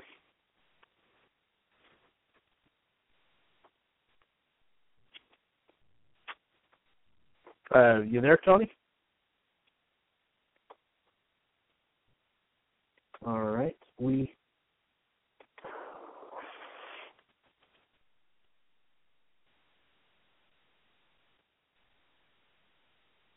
Okay. There he is.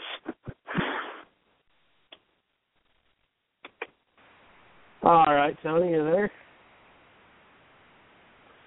Sorry about that. Tony, are you there?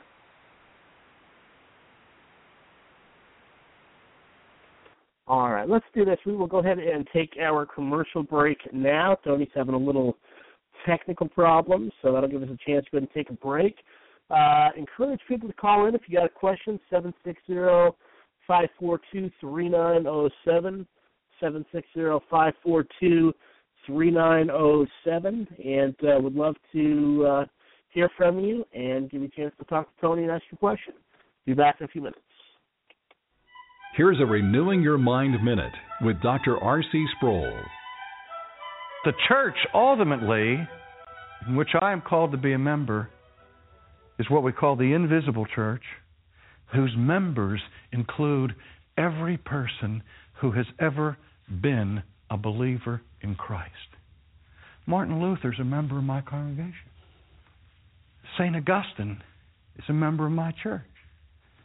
And when we come and worship together as a community on Sunday morning, we're not just having fellowship with each other, but we have a mystical union with Christ, and Christ has the mystical union with all of His people. So by virtue of our communion with Christ, we also are in communion with all of the saints, with all of the people of God. It transcends space, it transcends time. For today's special offer, visit renewingyourmind.org. You're listening to the Ankerberg Minute with apologist and best-selling author Dr. John Ankerberg. How can we know that God exists? Well, there are many arguments for the existence of God, but one of the most popular is known as the moral argument. The moral argument shares that every law needs a lawgiver, a personal being who is the source of our innate sense of right and wrong. Since moral laws do exist, such as not lying, stealing, or not to murder, there must be an original source for these morals. The Bible explains that God alone is holy, righteous, and morally perfect, and exactly fits the description of this moral lawgiver. As Paul said, God's righteousness endures forever. God alone is holy and serves as our source of perfection and standard of guidance for life. For additional resources on this topic, log on to johnankerberg.org. All right, folks, and we are back. Sorry about that, a little technical difficulties. We are back with Tony, and again, we give out the number if you have a question. The number to call is 760-542-3907, 760-542-3907. Are you there, Tony? I am. Sorry about that. Oh, that's okay. That things happen. Let me see here. Yeah, let's get back to the question I was asking. So those who are going to say, kind of regarding the incarnation, that it is illogical or it is irrational, how do you respond to that? Sure. So most of the time people who are saying that the incarnation or the Trinity is illogical or irrational, usually what they mean is something more along the lines of it's difficult to understand, or it's more difficult to understand than is reasonable. There are very few who want to actually point at kind of a technical logical contradiction. And usually this comes in the form of a violation of the law of non-contradiction. So the law of non-contradiction simply says that something cannot be A and not A at the same time in the same way. So I can't say that something is both a circle and not a circle at the same time in the same way. If something is a circle in one way and not a circle in another way, that is not a contradiction. So, for example, I have a soda can on my desk. If I look at it from the top, it is a circle in that way. If I look at it from the side, it's not a circle. So that's not a logical contradiction because it's not a circle in the same at the same time in the same way. So when we look at the doctrine of the, kind of start with the Trinity, is people want to say, well, how can something be 1 and 3 at the same time? And what they're trying to say is 1 is not 3. So it's both 1 or it's both 3 and not 3 at the same time and in the same way. However, that really doesn't work for Trinitarianism, because what we want to say is that God is in one way 3, in that he's 3 distinct, discrete persons or hypostases. However, God is also 1 in that God is one essence or one ousia. So right there, the logical contradiction falls away. Now, that doesn't mean you don't still have a little bit of work to do to try to explain and understand what it means for God to be 3 persons sharing one essence, but the logical contradiction aspect of that falls away. In the same way, people kind of want to draw a distinction in the hypostatic union and say, well, human is one thing and God is another thing, and so human and God is not human. So they want to say, well, how can Jesus be human and not human at the same time and in the same way? And in reality, what we see in the incarnation is not a single person who is both human and not human at the same time in the same way. What we see is a divine person who bears the divine nature and then adds to himself a human nature later. So if you talk to me for any amount of time, what you'll find out is I don't really like analogies when it comes to the Trinity or the incarnation. But in this case, I think there is a fair way to talk about an analogy. And so when we talk about a nature, one thing that we can how we can explain a nature is kind of a set of attributes or a set of abilities. So it's kind of a stretch, but I like to talk about Spider-Man. So Spider-Man, right? Spider-Man is a human person. He's got all the normal capacities that a human person has. When he gets bit by this radioactive spider, he gets added to him these other capacities that a normal human doesn't have. We could call that the Spider-Man nature. So Spider-Man is both human and spider-human at the same time and in the same way. But that's not to say that the attributes of being Spider-Man somehow cancel out the attributes of being human. So what we have in Christ is we have a divine person who has a set of divine abilities and prerogatives and things like that, and then he adds to himself a human nature, and with that human nature comes a set of prerogatives, abilities, limitations that also coheres in the singular person. And we get that definition out of a council in 451 called the Council of Chalcedon, which comes up with this definition to say that Christ is one person who fully bears 2 natures that are not separable, but they're also not confused. So they don't collapse into one nature, but we also cannot pull them apart so far that they constitute 2 persons. They could cohere in the person without confusion or mingling. Nice. That's good. So that's, like I say, then that gets into the hypostatic union and that. Did you want to add anything to the hypostatic union? I know that was on the incarnation, but did you want to add anything else on Sure. the hypostatic union? Sure. In a lot of ways, the hypostatic union and the incarnation are the same thing. So when we talk about the incarnation, we're really talking about the event of the incarnation. We're talking about the historical event that happened in time of the divine person taking on a human nature. When we talk about the hypostatic union, what we're talking about is sort of the theological explanation for how that's possible. And we get the word hypostatic union or the words hypostatic union not because there's a union of hypostases or multiple hypostasis. Sometimes people talk about the Trinity and they use the word hypostatic union because they're talking about the union that the three divine hypostases share. That's not the right way to use the term. What we're talking about is the union of two natures in a single hypostasis in the person of Christ. So the kind of arch heretic of this heresy was Nestorius, and now there's some dispute whether or not Nestorius actually held this view or not. But the main error that was being espoused under his name was that Christ's natures were so separate from each other that they actually constituted two persons. So you'd have the divine Son of God and the human Christ.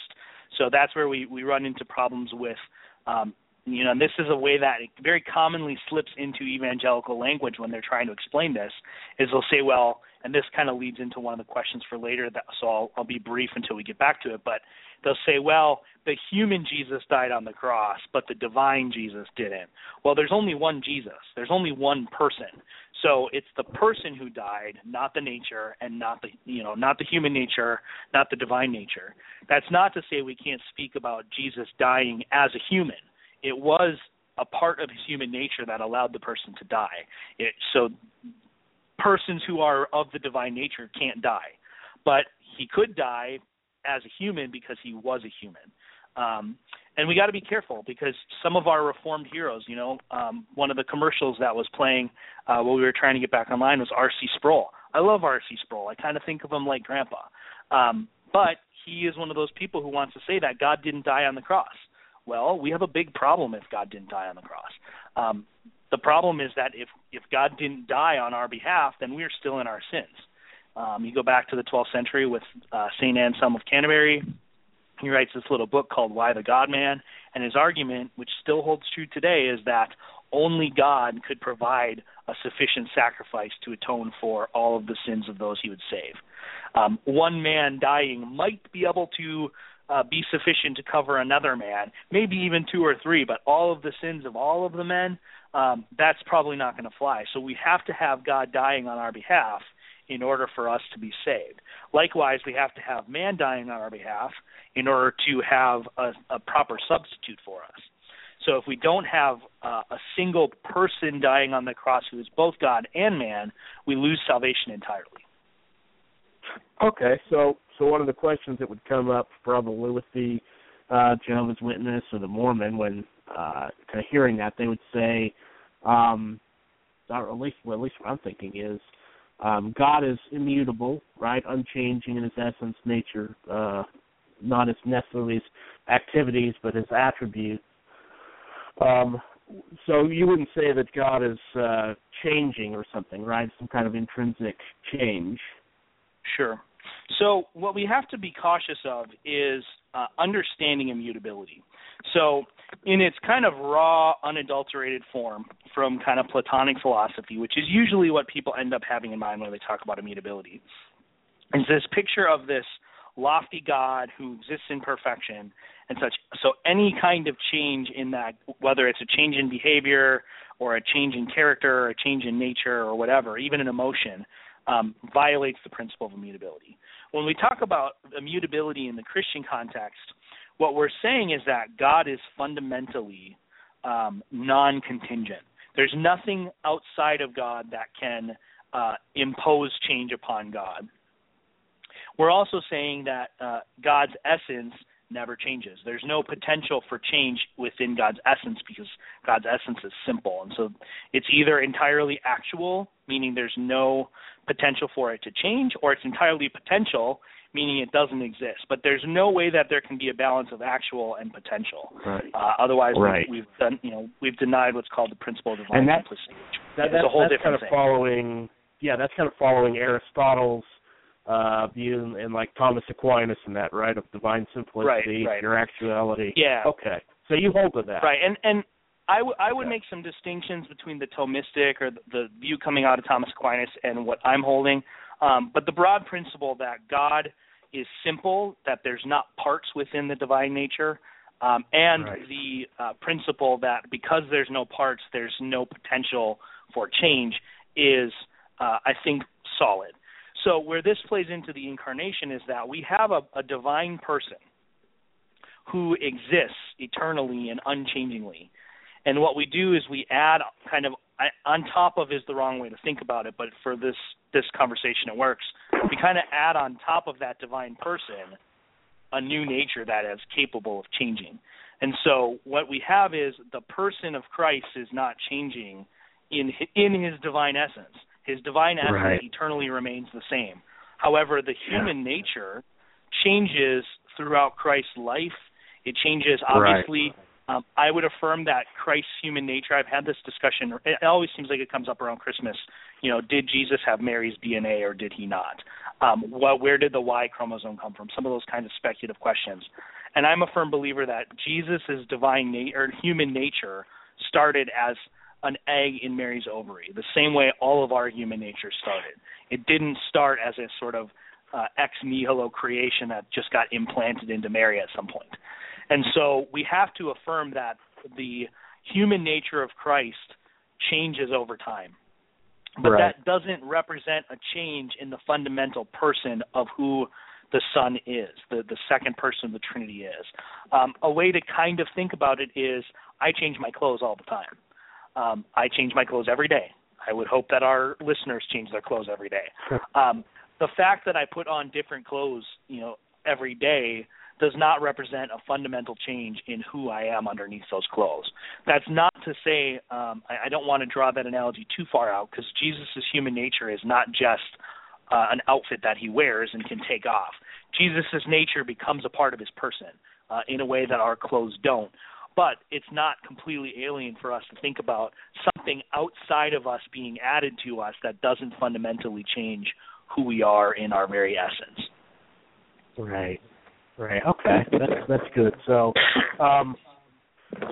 when we're saying that, for example, Jesus dies on the cross, did you brought something up about R.C. Sproul? I read an article also that you had wrote about this. So, what is it exactly that someone like R.C. Sproul is he denying that the I don't even know how to talk about it, because it's not like you can't say the human nature didn't die, because obviously the human nature did die, but sure. What exactly was it you were clarifying? Sure. So one of the things that we have to remember is there are things that are appropriate to say about natures, and there are things that are appropriate to say about persons. Mm-hmm. Natures don't do things. They don't verb. They don't act. They don't eat. They don't drink. They don't sleep. They don't think. They don't do anything. Natures are not subjects of verbs. Persons are subjects of verbs. So that was part of the problem with the Nestorian heresy, is that Nestorius was saying, well, no, the divine nature of Jesus, or the human nature of Jesus was born of the Virgin, but the divine nature was not. Well, no, the person was born. So what we need to emphasize is that it's an action that's either happening to or is a person is doing. It's the singular person of Christ that is engaging in an action or having an action engaged. So it is the person, the second person of the Trinity being born of the Virgin, the second person of the Trinity hungering and thirsting in the wilderness and combating Satan with Scripture. It's the second person of the Trinity who thirsted from the cross and then ultimately died and was raised. So that's, like I said earlier, that's not to say that we can't say that Jesus died in his humanity. Just like I could say if I get out of bed in the morning and I kick the dresser on accident, I can say I hurt in my toe, but that's not to say that my toe is some abstract concept that hurts in and of itself. I as a person hurt, but the hurt is localized to my toe. So in a sense, we can talk about Jesus in the same way and say he hurts, and his hurt is localized in his human nature as a component of his hypostasis. So that's where we need to be careful. So that's, I think, one of the mistakes that I think R.C. Sproul makes in his the article that I referenced, but I think he makes, is that he seems to want to pull those natures out and treat them as though they were persons. So the divine nature of God can't die, because if the divine nature of God died, his argument goes, then reality would cease to exist because the divine nature ceases to exist. But I think that misses this move that we need to make to understand that persons are actors and agents and subjects, not natures. The second thing that I think is missing in Sproul's treatment is he wants to somehow say that death is the cessation of existence. But when we talk about what it means for a human to die, we very rarely talk about them ceasing to exist. If we're Christians, we don't talk about them ceasing to exist. Right. We're both Reformed Christians. I would think that a large population of your audience is, so I don't think it's going to surprise anybody. But when we say a Christian dies, they don't stop existing. Their spirit goes to be with the Lord. They're with the Lord in spirit, and then someday they'll be reunited with their body and live in bliss and joy in a risen world with the risen Christ. When a non-Christian dies, we still don't talk about them ceasing to exist. We talk about their spirit being transported to hell and suffering the anguish of separation from God. And then in the resurrection, somewhere down the road, they will be reunited with their bodies again, and they will proceed into everlasting torment, which I think is sort of self-imposed sinful separation. I don't want to paint that as some kind of torture chamber where, God's poking them with forks and stuff. But we don't talk about them ceasing to exist. So when we now take that anthropology of what death is for a human person, we move that over to what we say about Christ, what we now have is death is a human person's body being separated from their human soul or spirit or immaterial component. Well, that happened for Christ. His body was laying in a tomb. His spirit, upon death, was separated from his human spirit was separated from his body. And so genuine human death happened to the second person of the Trinity. His human person, or his human body and his human spirit were ripped asunder in a way that's not natural. And then in his resurrection, as a prefiguring of our resurrection, those two parts of his human nature were reunited and made whole and ultimately glorified in Christ. So I think that we have to be really cautious when we talk, because even just in that discussion, which in the grand scheme of things is a relatively simple theological discussion to have, there's all these different moving parts of our various systems. We touched on anthropology, we touched on what death means, we touched on eschatology and what the final state is. And we get it wrong if we misunderstand that Christ as a singular person has a human nature, not that somehow Jesus is the union of two persons. And I think Sproul's position, even though it doesn't explicitly make Jesus two persons, it does treat Jesus as two subjects because it separates those two natures out in a way that I think is unhelpful. I'm not saying R.C. Sproul is a heretic. Like I said earlier, I kind of think R.C. Sproul like Grandpa. He's the kind of guy that has really shaped my thinking. When I come back from the commercial and I hear R.C. Sproul, I get this warm thought in my head, and I'm looking at my phone to see if the next Renewing Your Mind has dropped yet. So I really respect Sproul. And he does some of the same kinds of errors, and some of it is because as a sort of philosophically minded individual, he really comes out of the Thomistic Thomas Aquinas tradition of sort of philosophical theology, and that has really become clear as I understand how Aquinas thinks of the Trinity versus sort of the Nicene conception of the Trinity. There's all sorts of stuff that happened in history. Good stuff. Let me ask you this. This kind of why we're on the topic is, so how would that model kind of compare to someone like William Lane Craig or J.P. Moreland? Do they have would you say they have a different model of the Trinity, or am I missing something? Well, in sort of a strange twist of fate, R.C. Sproul and William Lane Craig actually have really similar models of the Trinity, and I think that they fall into some of the same kinds of pitfalls. Broadly speaking, there's two different ways to talk about the Trinity. We can talk about the Trinity as one nature in three persons, and we kind of elevate the nature as our beginning point in the discussion. Or we can sort of talk about the flip side of that and talk about the three persons who share a single nature. And not minimize, I don't think minimize the nature, but really start our discussion with the persons of the Trinity. It's not necessarily accurate to say it's an East versus West thing. That's an old kind of hermeneutic that gets applied to history that hasn't really borne out. But it's a good kind of device for discussion. So we have these broad kind of Western Thomistic understanding that elevates the nature, also coming out of Augustine in some ways, and we have the more Eastern understanding, which comes out of the Cappadocian Fathers, which really starts with the person of God the Father. Now, the Thomistic understanding, because it elevates the nature as the beginning of our discussion, has this tendency to sort of treat the nature as a person. So that's where you get R.C. Sproul, who will talk about God being a being, and using that word being in kind of that hypostatic way. You get William Lane Craig, who wants to say that the three persons of the Trinity are kind of components of God, and that the three of them sort of form God together. And so what this does is we start to treat and subtly act as though the one divine nature was actually a person.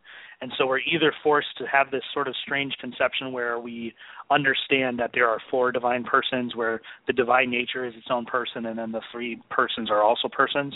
Or I think more commonly, we sort of relegate the divine persons down almost to like modes of existence or centers of consciousness or something like that, where you have God, but within the one God, there's these three distinctions that happen.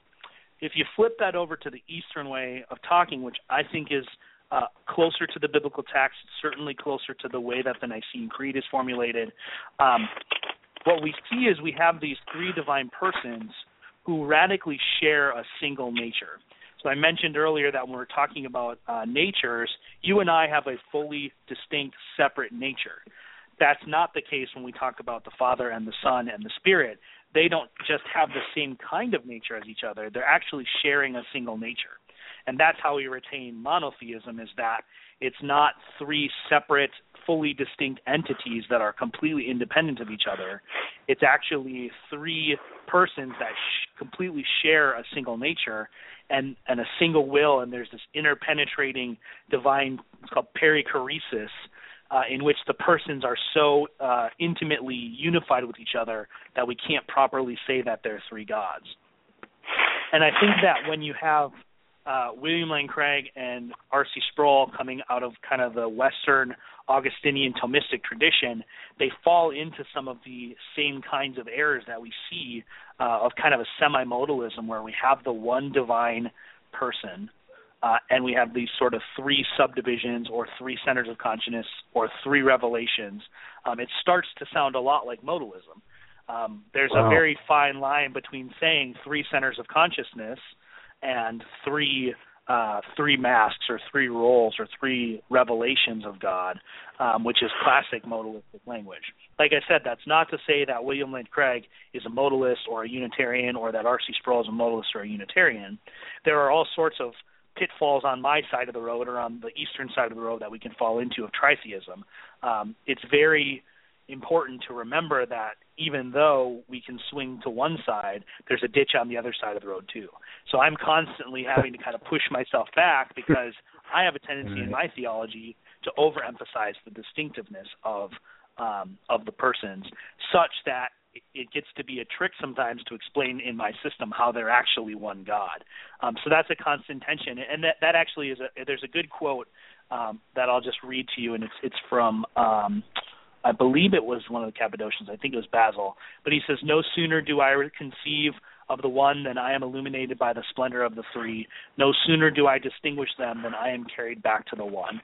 And basically what he's saying there is that we swing between these poles, and we see that I want to think about God as one God because I affirm monotheism. But if I go too far, then I've started to go past the boundaries of Trinitarian monotheism, and I've swung into Unitarianism.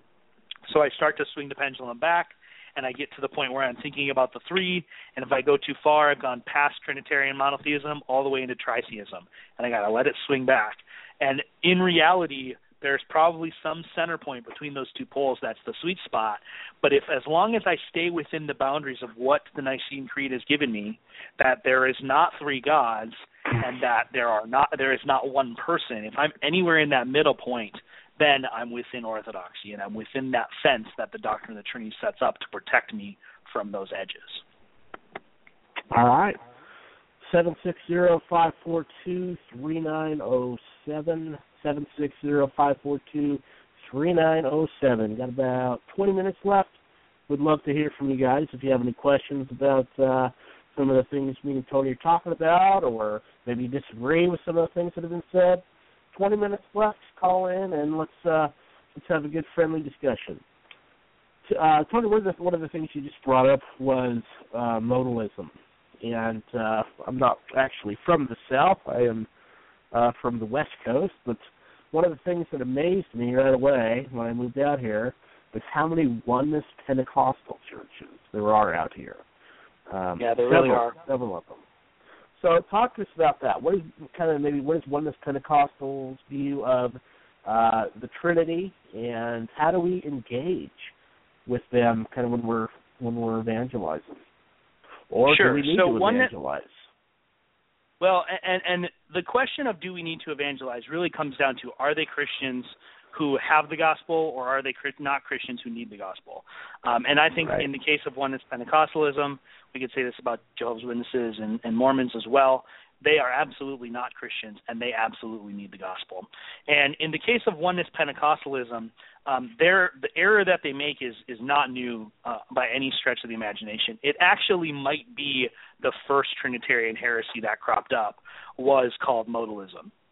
And it was something that we see primarily in the writings of Tertullian as he's responding to it. So we're back into that 170, 180 range. So this is an incredibly early Trinitarian heresy. And it was put forward mostly, from what we can tell, by a bishop named Sabellius. And Sabellius basically wanted to argue that what we have in the New Testament, or in the whole Bible, is a singular person God who simply reveals himself in three different ways. And so the reason we use the language we do is because it comes from Greek drama. So the word used, the Greek word, we talk about hypostasis being person, we talk about ousia being nature. The Greek word persona is the word they would use to describe the masks that a Greek dramatist would wear. So you'd have a single actor, and this was part of the delight of a Greek comedy, was that the actor who was playing the parts was the same actor. So there was humor in the fact that the actor would go behind the stage and put on a mask, and he would come out and he would do part of his bit. He would go back and he would come out and he would play the villain, and he would be fighting himself. And so that was part of the comedy. And so what we see in these modalistic schemas and in Oneness Pentecostalism, which is sometimes called Jesus-only Pentecostalism, is we see God is playing these roles. He's wearing these masks. He's in the Old Testament, he's the father, he's the judge, he's the lawbringer. He goes behind the stage in the 400 years of silence between Malachi and Matthew, and he comes back and he's Jesus, and he's wearing the mask of grace and the mask of redemption. And then he goes back behind the stage for a little while, after Jesus ascends, and he comes back a few days later as the Holy Spirit, and he's wearing the mask that is about the building of the church and the empowerment of believers. And on the surface, that seems like a reasonable explanation of what's going on in Scripture. The problem with it is that, though there's several problems, the first big problem is we don't really know anything about God. In a Greek drama, if you don't ever see the actor without his mask on, you don't know anything about the actor. It could be anybody coming out from behind that stage. So there's that problem, is that we don't truly ever know God. The other problem is that we lose things like the incarnation. We lose things like the crucifixion, because it's not God taking on flesh and dying as one of us and being raised as one of us and mediating as one of us. It's God pretending to be human for a while, shedding that flesh, and then coming back as the Holy Spirit.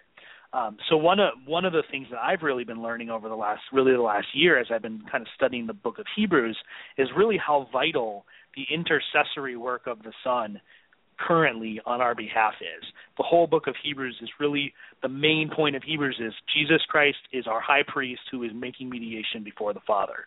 Well, if Jesus Christ and the Father are the same person, there's no mediation going on. So you have to just dismiss the entire book of Hebrews as not making sense.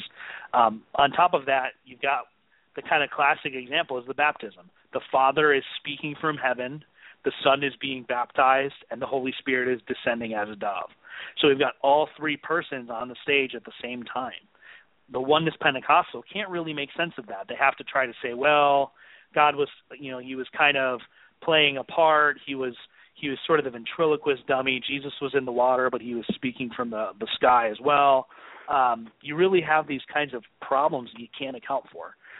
And so, like I said, our understanding of who Jesus is really drives our understanding of how Jesus saves us.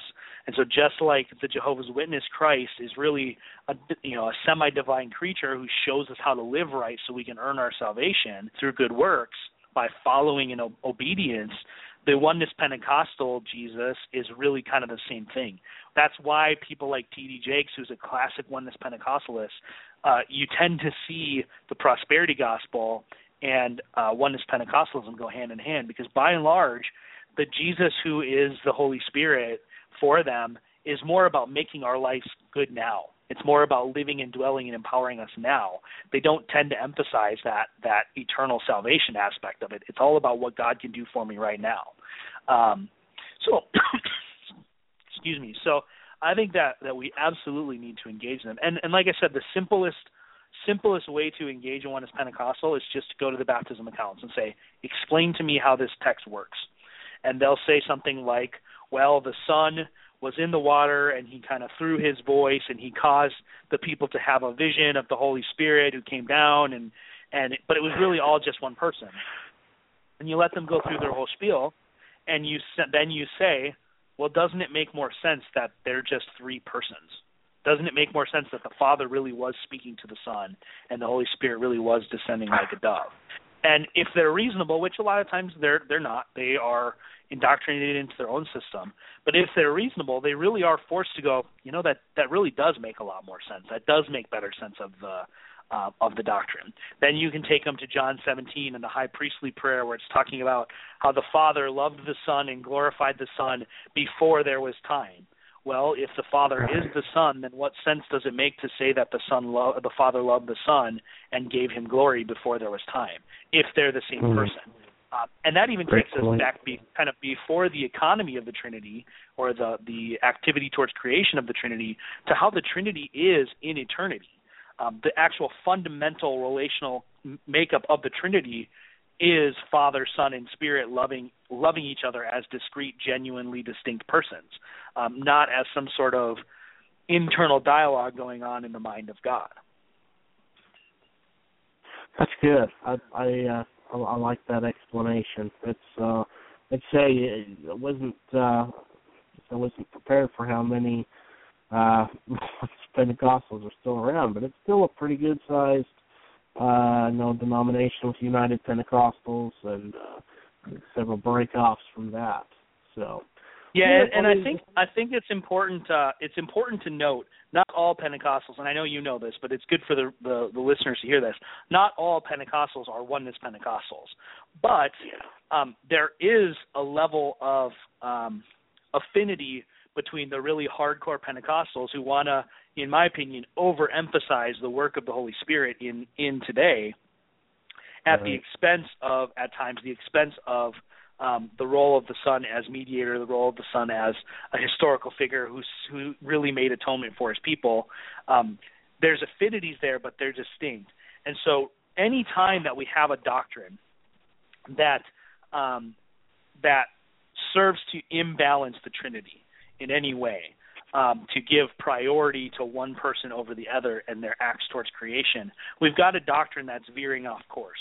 So as early as, Irenaeus in the 2nd century, right around that same time as Tertullian, we've got him talking about how God the Father saves his people through the sacrifice of Jesus Christ and applies that salvation to his people by the power of the Holy Spirit. That follows all the way through the Nicene Creed all the way into the Reformation, where you've got John Calvin talking about how the Father is the first principle and that he acts through his Son, and that his action is applied to his people by the power of the Holy Spirit. So what we see is that those actions of the three divine persons are always in concert. They're always unified. They're always operating towards a singular end, and they're always orderly. What we see in some things like Pentecostalism is that the activity of the Spirit becomes sort of a unique overriding organizing principle for them. Well, it's not too much farther of a jump to say, well, that's because Jesus and the Father were active in different time periods, and now the Spirit is active. And then it's just one more short skip to say, well, that's because they're the same person. So that's kind of how the progression of Pentecostalism to oneness Pentecostalism happened, is they made those relatively small steps out of line until all of a sudden they're way outside of the lines. You can do the same kind of thing. It's a little bit more difficult, but you can run into the same kinds of problems.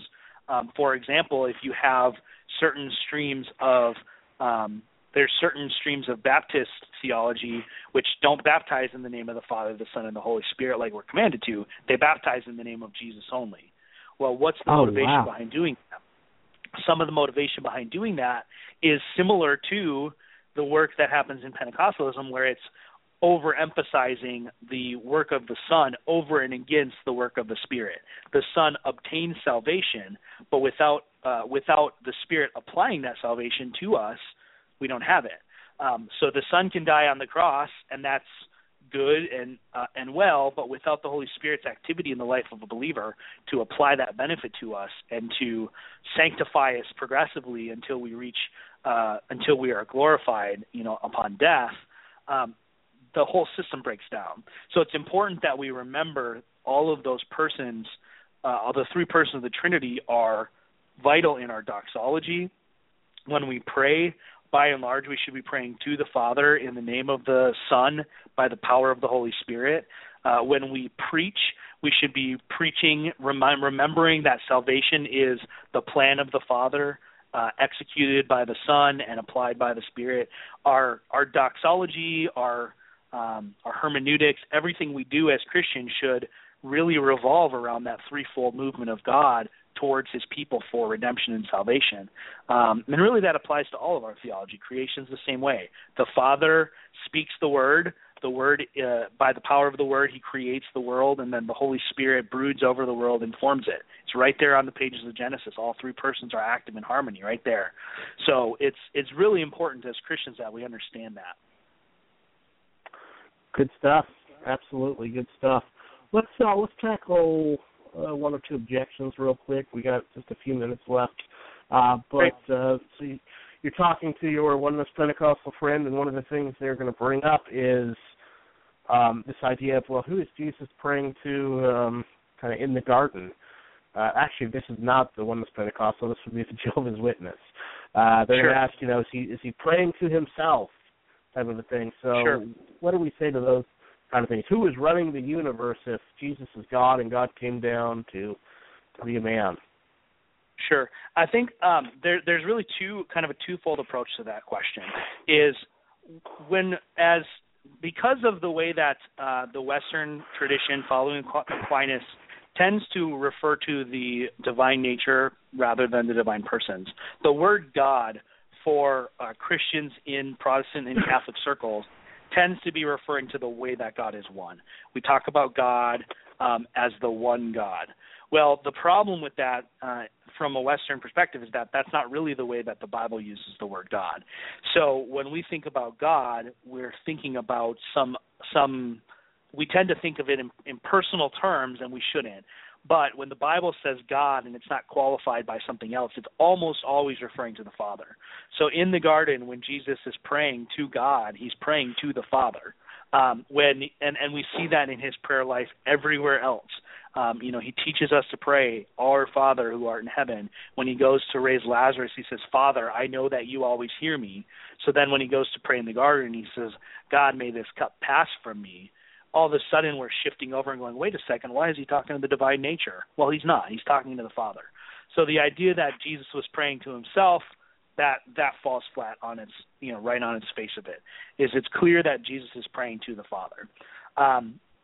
As far as who was maintaining the universe when Jesus was on earth, obviously the Father was, but also because of the way some of our popular hymns and some of our popular worship music, we talk about Jesus kind of leaving heaven and giving up his place of prominence, and on a certain level and in a certain way that's true, but Jesus didn't stop being omnipresent. He didn't stop being omniscient. He didn't stop upholding the universe by the power of his word. He added to himself a human nature. And there's a level of paradox and mystery that as Christians we have to learn to be comfortable with, because we're not going to be able to resolve it. But Jesus was at the same time a baby in a manger, as well as the divine ruler of all of creation, holding it together by the power of his will. Those two things happened at the same time. Jesus was at the same time hanging on the cross, giving up his spirit to the Father, and maintaining the universe by the power of his will. So we have a tendency to separate those things and say, well, Jesus couldn't have been doing those things when he was a baby. He couldn't have been doing those things when he was hanging on the cross or when he was starving in the desert. That's something that as Christians I think we really need to get past, because it just brings all sorts of problems into the system that doesn't really need to be there. Right. Good point. What are some beginner books for those who are wanting to learn a little bit more about the doctrine of the Trinity? Sure. I actually just finished a book by Fred Sanders, who is a theologian out in California. He teaches at Biola, and it's called The Deep Things of God. Kind of providentially, I think, White Horse Inn, which is a radio broadcast primarily by Michael Horton, is part of the same organization that publishes Modern Reformation magazine. They're doing a really good series right now on the Trinity. That's a good thing for kind of beginners to listen to as well. It's freely available.